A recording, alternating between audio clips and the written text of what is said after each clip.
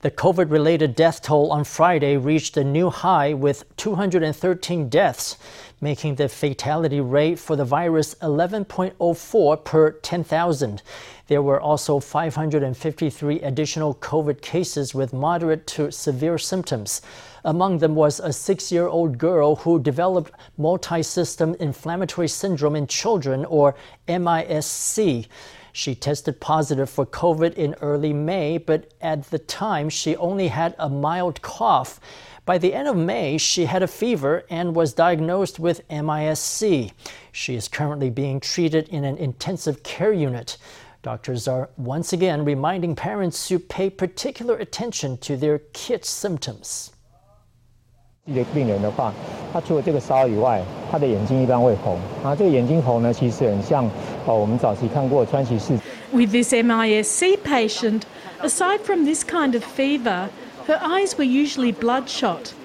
Actually, it is very similar to Kawasaki disease, which we saw earlier. It's the same kind of red eyes. The second symptom that patients can easily see is a bodily rash. The third is that kids sometimes have gastrointestinal symptoms. In addition, the child, a confirmed COVID case, was considered a possible MIS-C case during the 2nd to 6th week of her recovery from coronavirus, so special attention was needed. Friday saw over 68,000 new COVID cases overall. Only Taichung at 10,032 has broken the 10,000 mark. Numbers in Kaohsiung dropped to 9,864, while New Taipei stood at 8,858. CECC Commander Chen Shizhong said the current figures don't deviate much from the CECC's forecasts.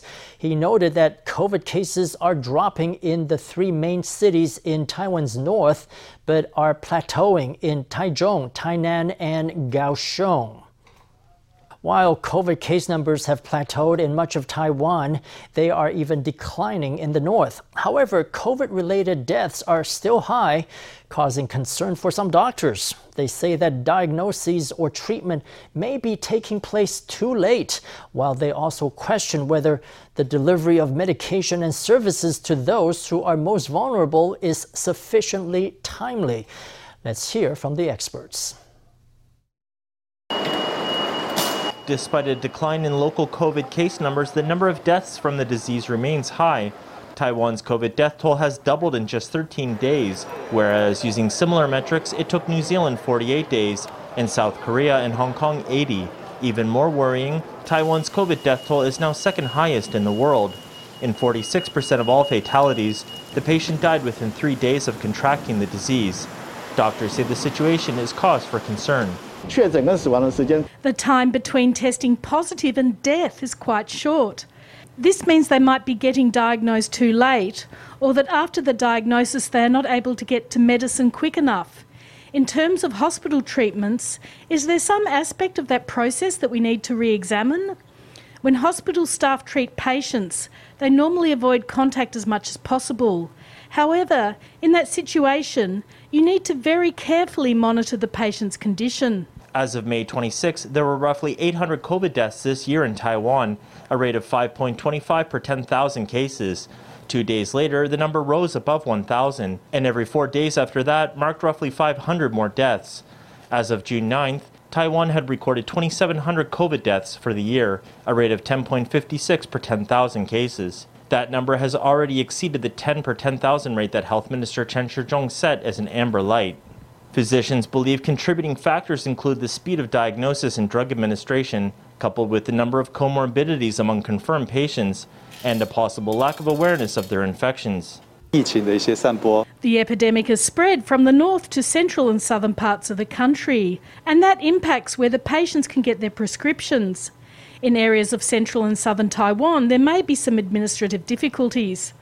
Old people may be at home with nobody to care for them, and so there is nobody to go pick up medication on their behalf. If things like prescription pickups by proxy and video call consultations with doctors aren't available to everyone, then we are going to see an increase in the mortality rate.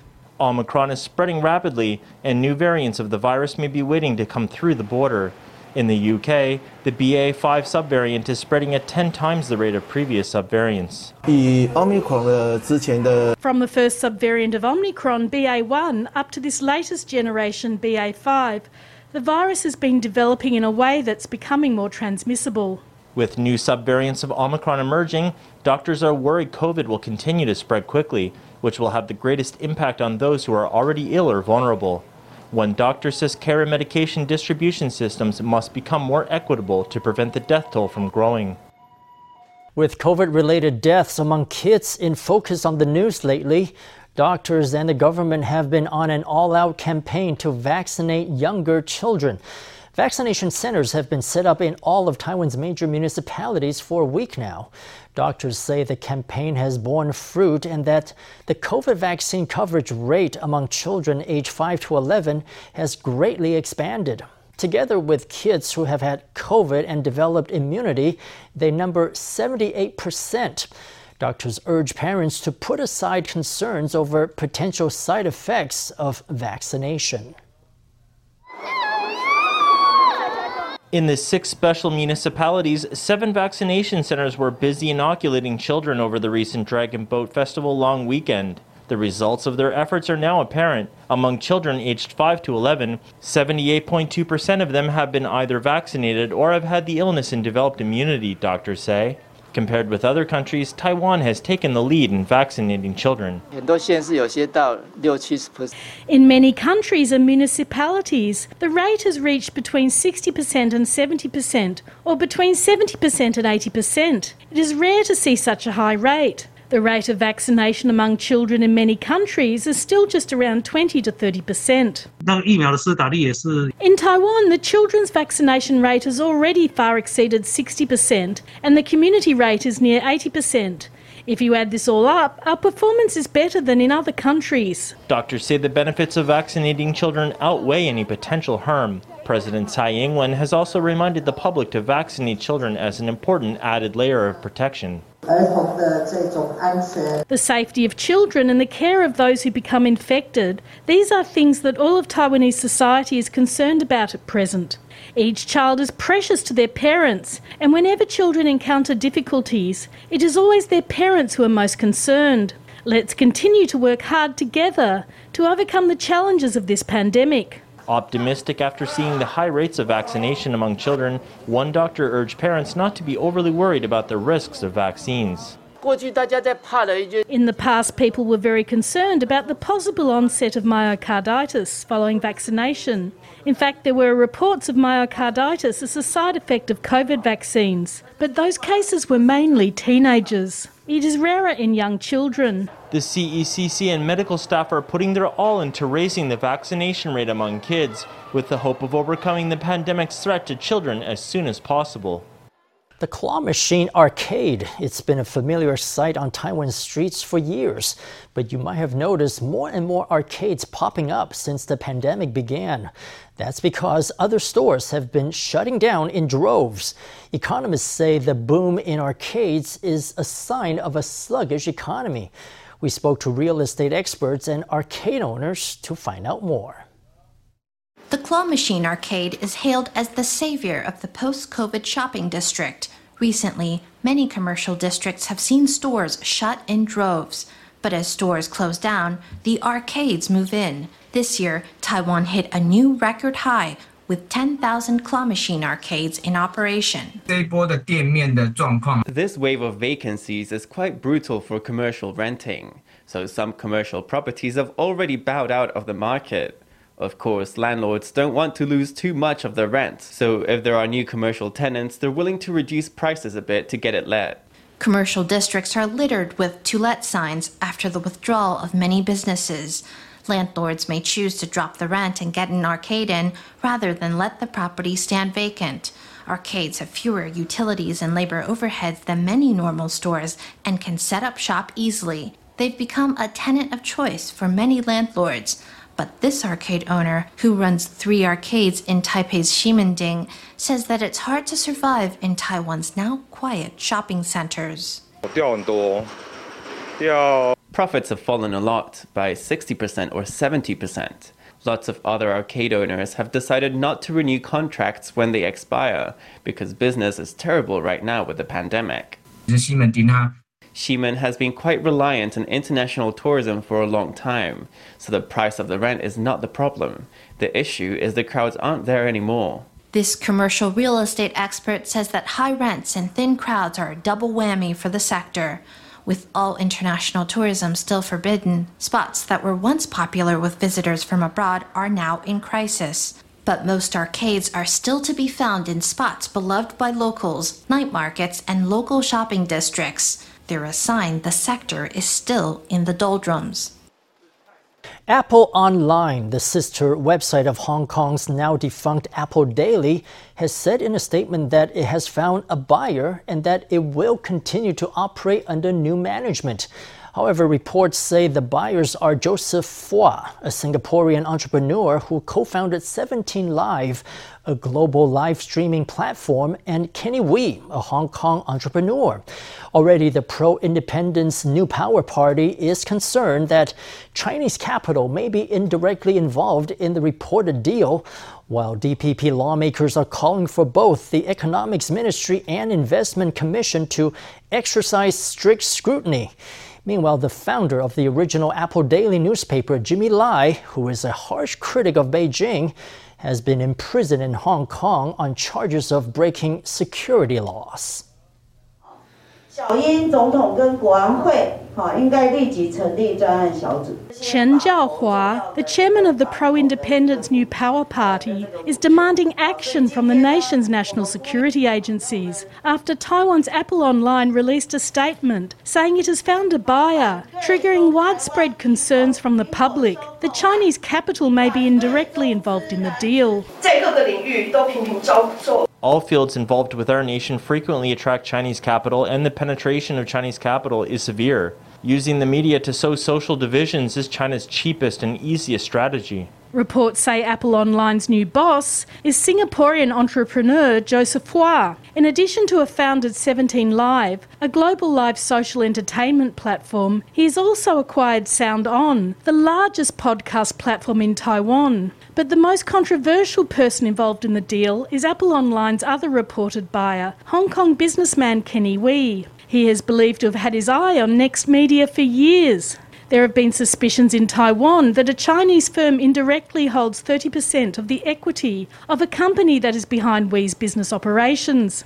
If media speculation turns out to be true, the two will join forces to splash 1.5 billion NT on Apple Online. DPP legislators are urging Taiwan's Investment Commission and the Ministry of Economic Affairs to scrutinise the reported deal carefully. Taiwan is a country with the rule of law. Apple Daily is a Hong Kong-invested subsidiary, so any change in management must be in accordance with Taiwanese regulations. But I asked the Ministry of Economic Affairs, who is the real buyer? Taiwan has not been notified, so I asked the buyer, have you ever gone to prison and had a chat about this takeover with Jimmy Lai? I'm demanding that the Ministry of Economic Affairs or national security agencies thoroughly scrutinize this deal. There have been many mass layoffs since 2020, and the employees have mixed feelings. The current stance of our union is to view this reported development optimistically, and we hope the new managers can keep all the remaining staff on. Apple Daily's union could not confirm if Apple Online's new owners are indeed Kenny Wee and Joseph Hua. They can only hope that they can keep their jobs. However, other reports say there could be a wave of mass layoffs in August, and it's actually unknown if Apple Online will be able to keep on going in Taiwan. The most recent data from the Government Statistics Agency for the first quarter of the year shows that real average monthly salary stood at 41,605 NT, a decrease of 0.23% year-on-year when the price of goods was taken into account. This was the first report of negative growth in household income in 6 years, and also a sign of the impact of growing inflation. The average salary had actually grown in the quarter, reaching 44,255 NT, an annual growth of 2.72%. With annual bonuses and stipends added into the calculation, the average monthly salary hit 64,561 NT in a year-on-year increase of 2.99%. However, the decline in real household income over the quarter shows that the growth of income was not keeping pace with inflation. Recently, Taiwan has seen a flurry of visiting European delegations, and they appear to be welcome despite a couple of gaffes. Members of a Slovakian delegation on Thursday performed a skit of a brawl in the legislature, polarizing Taiwanese into sharp approval or disapproval. Then today, a delegation from the French Senate posed for photos with thumbs-up gestures. However, one senator gave the thumbs down, shocking Taiwanese onlookers. He quickly explained that he had no malicious intentions and actually gave much support to Taiwan. During their visit to the Legislative Yuan on Thursday, the visiting Slovakian delegation performed a lively skit of a brawl, attracting a wave of criticism. It was interpreted to mean that Taiwan's legislative punch-ups among politicians of various political stripes had become famous abroad, which was embarrassing for Taiwan. The members of the Slovakian delegation were very lively. We mentioned a previous clash in the legislature and the smashing of the portrait of our founding father Sun Yat-sen.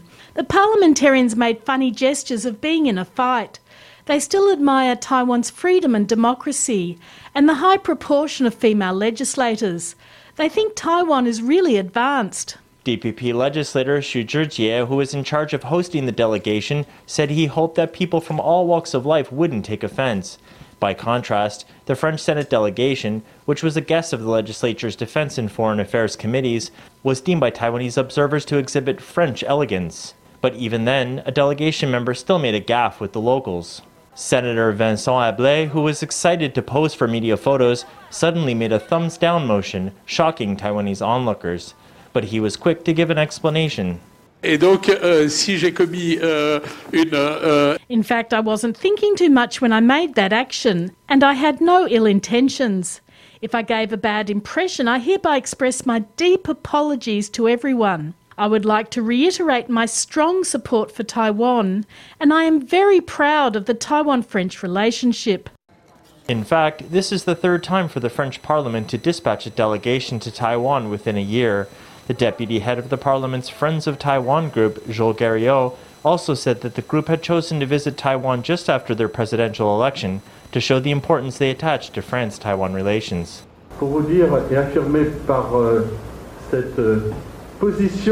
I invite all members in this delegation to stand up and pay tribute to Taiwan's attitude and determination to resist China. China has never given up the use of force against Taiwan. Taiwan can only stop a war by preparing for one. I've received wave after wave of friends from abroad. They have repeatedly affirmed Taiwan's bravery in self-defence and its correct approach in confronting a powerful and evil neighbour. Through these recent frequent visits and support from visiting European delegations, Premier Su Jen-chong has been able to reiterate to them Taiwan's determination to defend itself. The Aomori Nebuta Festival, held annually from August 2nd to 7th, is one of northeastern Japan's three largest festivals. It was cancelled 2 years in a row due to the pandemic, but this year it'll be back in full swing. Aomori this week held an event to choose the festival spokeswoman, and this year there was a special surprise. Taiwanese woman Wu Yongxing was chosen as the first foreigner in 49 years to fill the role. Thank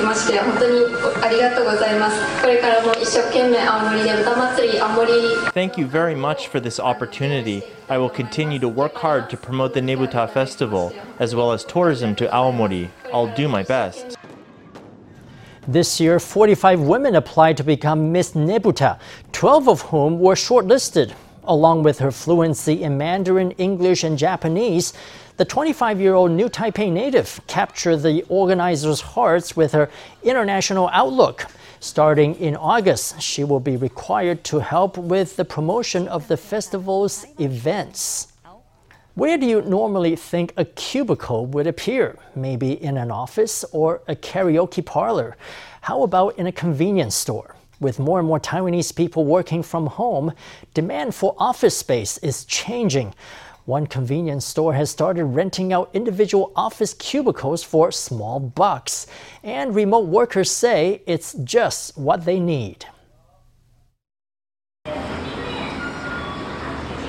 A row of cubicles with bright lighting, single occupancy, two-person cubicles, and four-person rooms. These are the latest service provided in convenience stores.